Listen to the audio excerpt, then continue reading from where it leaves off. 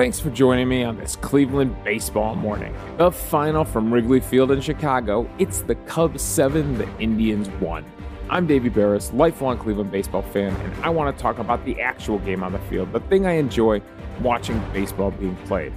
And that game did not go how the Indians planned it, and that got out of hand pretty quickly. The good news is that we don't lose any ground in the division because the Chicago White Sox are in Pittsburgh right now. And apparently, Pittsburgh eats the AL Central for breakfast, lunch, and dinner because they beat the White Sox 6-3. So I don't know. Pittsburgh has the AL Central's number apparently. So the Indians split the little 2-game series with the Cubs, and it was an electric atmosphere in Wrigley Field. The Cubs fans really, I don't think they've forgotten 2016 either. They really wanted to see the Cubs beat up on the Indians. Or maybe they're just like that every game. Who knows? They are quite the fan base out there in Wrigley. So, let's get into the storylines. Let's break down how this happened, what went down in this game. And frankly, the top of our order did not come through yesterday. The top of their order did come through yesterday. They're one hitter, and it's a little bit crazy in the box score because eventually they do a double switch. So you got a bunch of pitchers and pinch hitters that eventually fill in the number one spot for Joc Pederson. But Pederson with 2 RBIs, the big double. Chris Bryant had a big hit. He had the big home run off of Eli Morgan. Javi Baez with a big RBI hit. Wilson Contreras with 2 RBIs and 2 hits. Contreras, my God. And then Patrick Wisdom, he also had a big home run, a big RBI hit. So all the RBIs come from their 1 through 5 hitters, the top of their lineup delivering. Top of our lineup did not deliver. Cesar Hernandez had a hit and a walk, but wasn't able to score on any of them. Ahmed Rosario did have the RBI fielder's choice. Jose Ramirez, nothing to show yesterday, although he did hit some balls hard yesterday.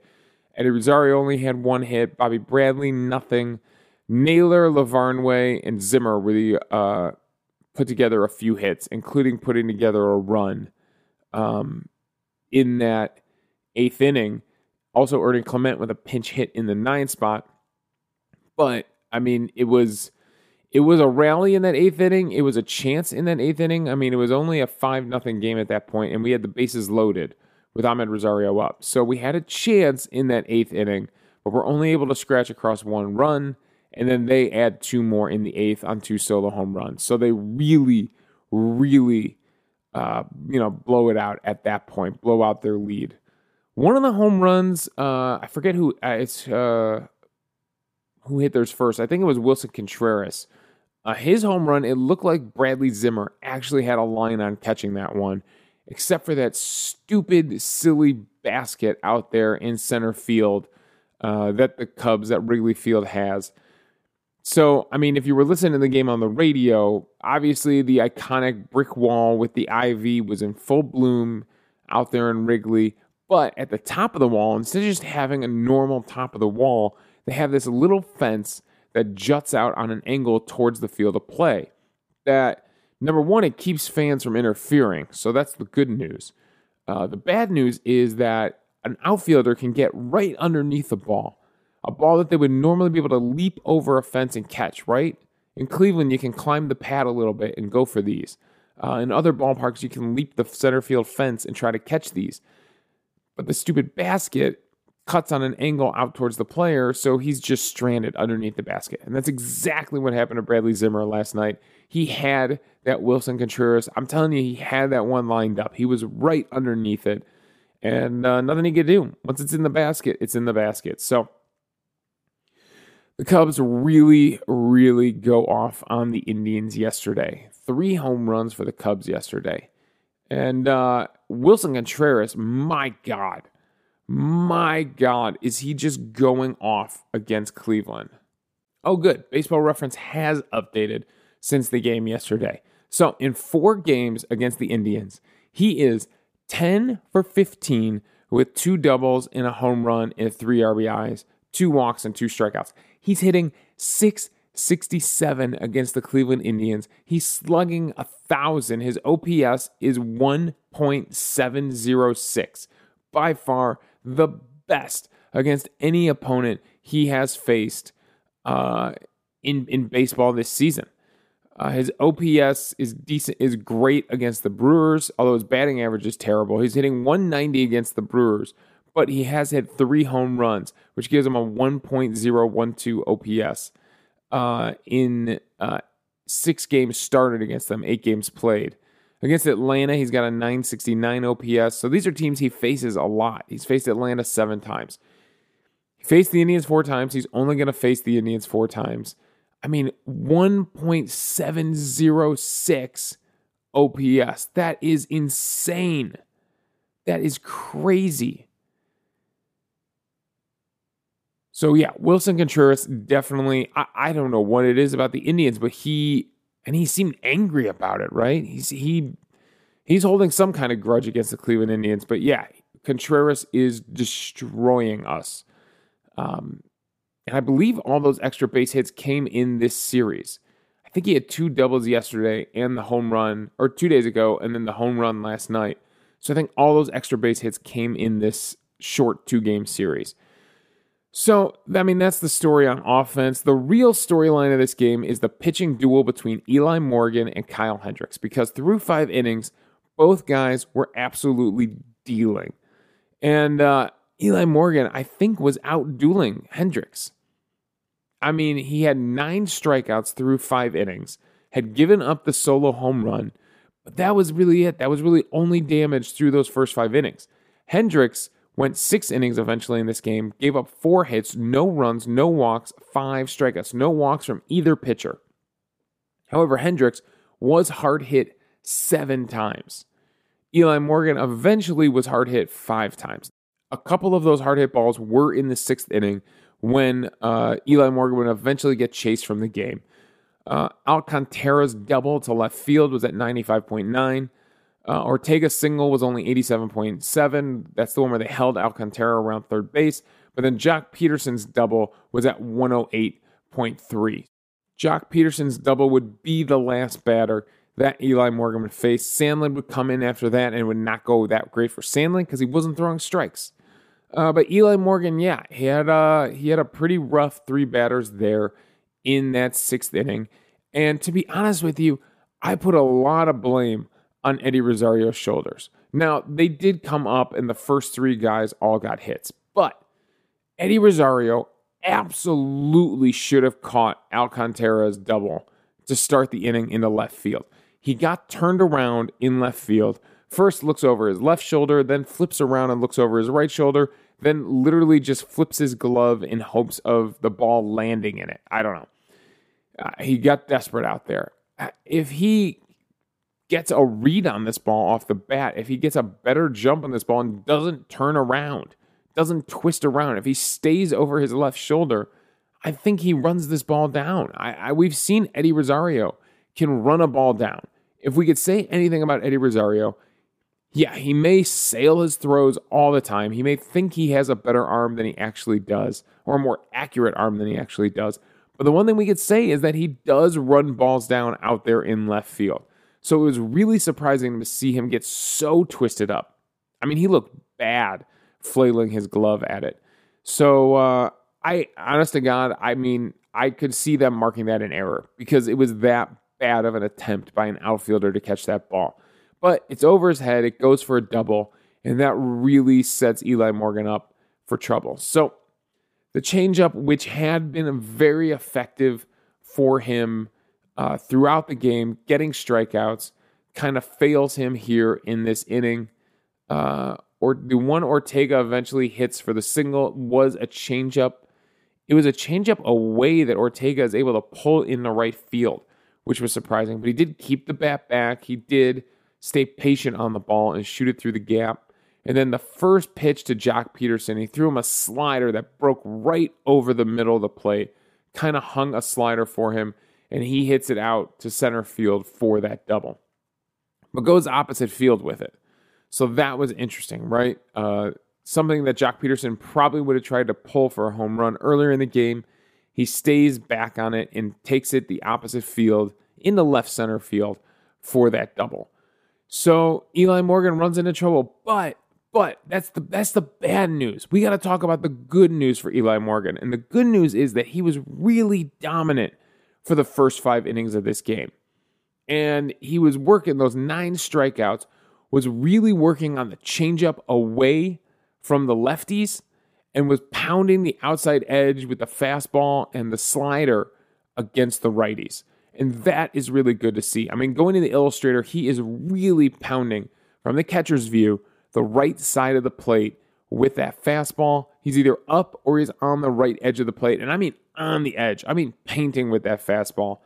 And then pounding that slider away. And then the changeup falls down and away from the lefties, down to the left edge of the plate from the catcher's view. So really a good job of working the slider and fastball to one side, the changeup to the other. That's got to be really tough on some of these hitters. And going to the breakdown, it was working. I mean, he was getting swings and misses on all his pitches, especially that changeup. 12 swings, 7 whiffs on that changeup. Carried a 50% CSW on the changeup. Carried a 52% CSW on the fastball because he got so many called strikes on it. 12 called strikes on 31 fastballs. So overall for the day, it's a 39 swings, 14 whiffs, good for a 36%. Pretty darn good. A 38% CSW total on the day for him. The slider did get hit hard. That one got hit hard twice. But the other pitches, he really did a good job of keeping them off balance with the fastball and changeup combo. And that's what he's kind of known for. Only threw the curveball once, so didn't have a lot of confidence in that curveball.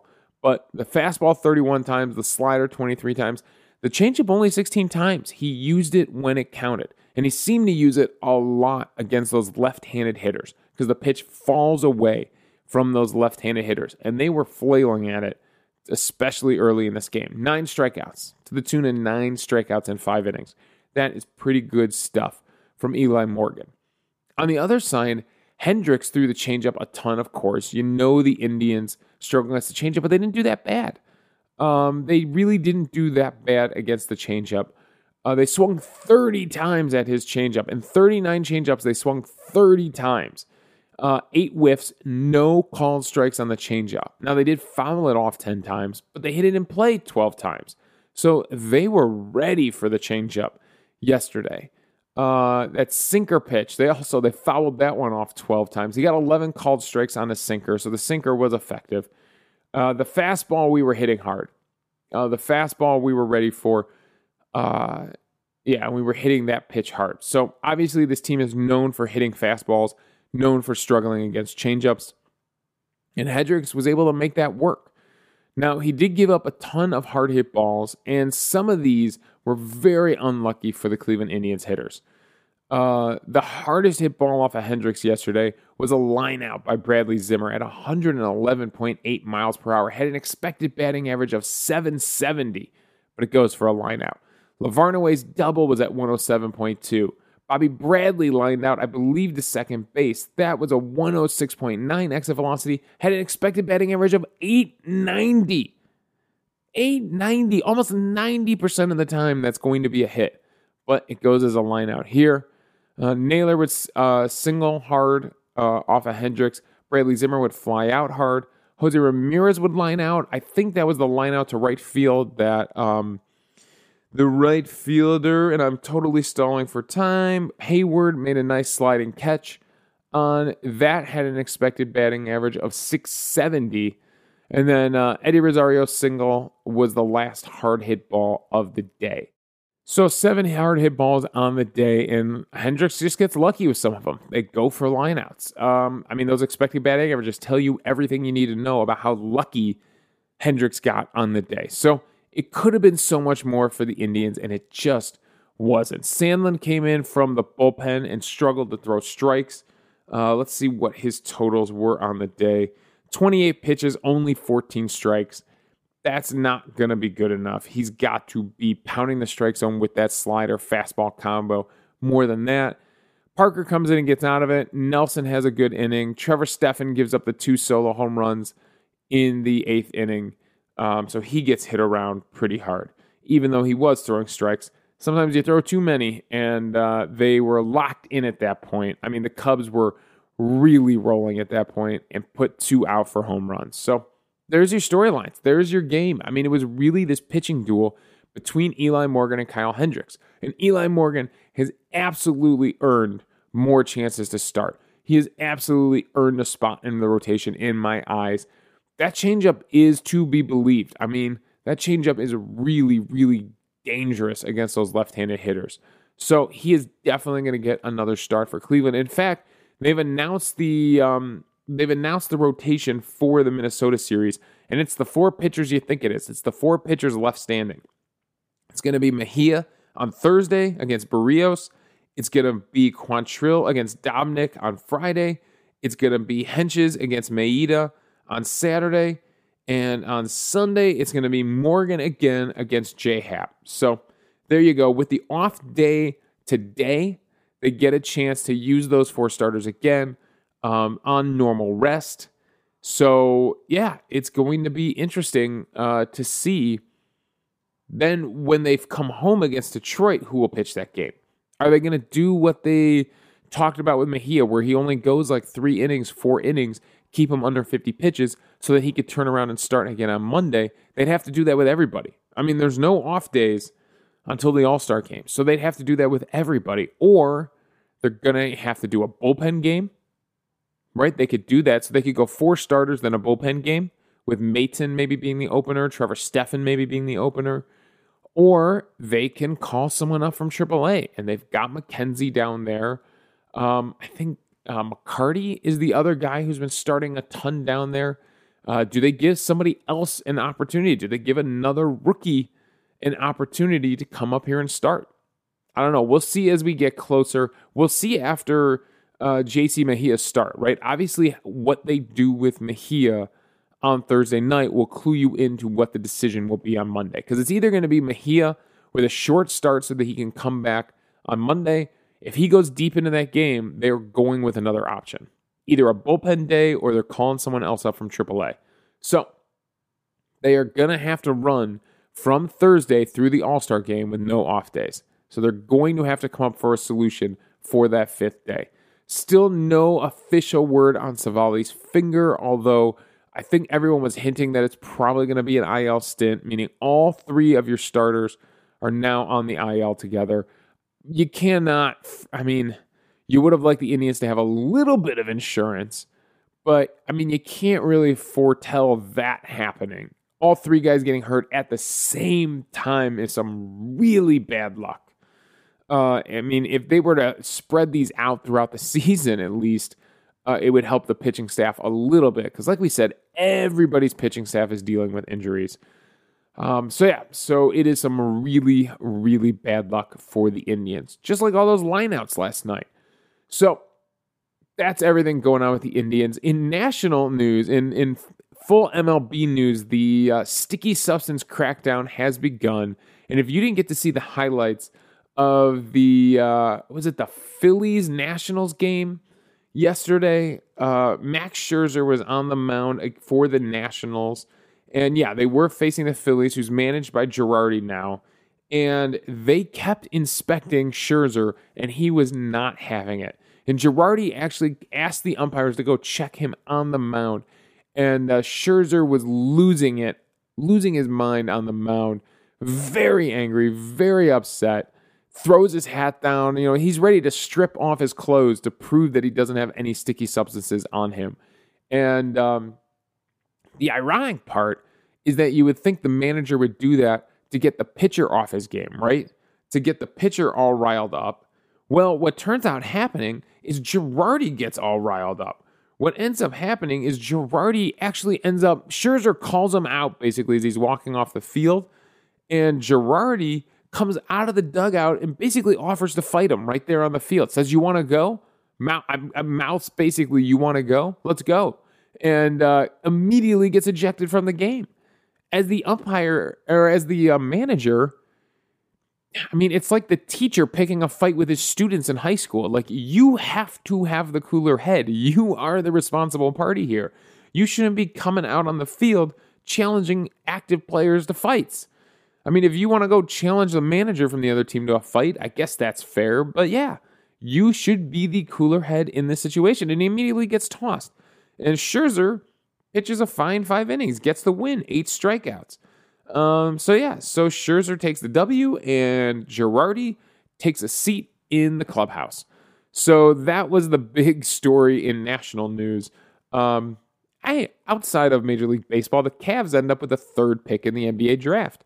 So that's some cool stuff. I am a diehard Cleveland sports fan. I watch all 3 sports. However, I do a baseball podcast because there ain't that much baseball talk out there. So I thought I'd bring a little baseball talk into all our lives. But the Cavs getting the 3rd pick in the draft is actually really good for this draft. I mean, this is a top-heavy draft with 4 players that could all be impact players. So I hope they keep the pick. And I know we don't need another 19 to 20-year-old, but my brother was telling me all about this Suggs guy from Gonzaga. That's who the first mock draft on Bleacher Report had us taking. And seems like the kind of guy that you really want to build a franchise around. And I know we have a ton of guards on this team, but in my opinion, I do not think Garland and Sexton are the guards that you're going to build the future of the Cavs around. The Suggs guy looks like he could be. So there's a little bit of basketball talk slid into your Cleveland baseball morning.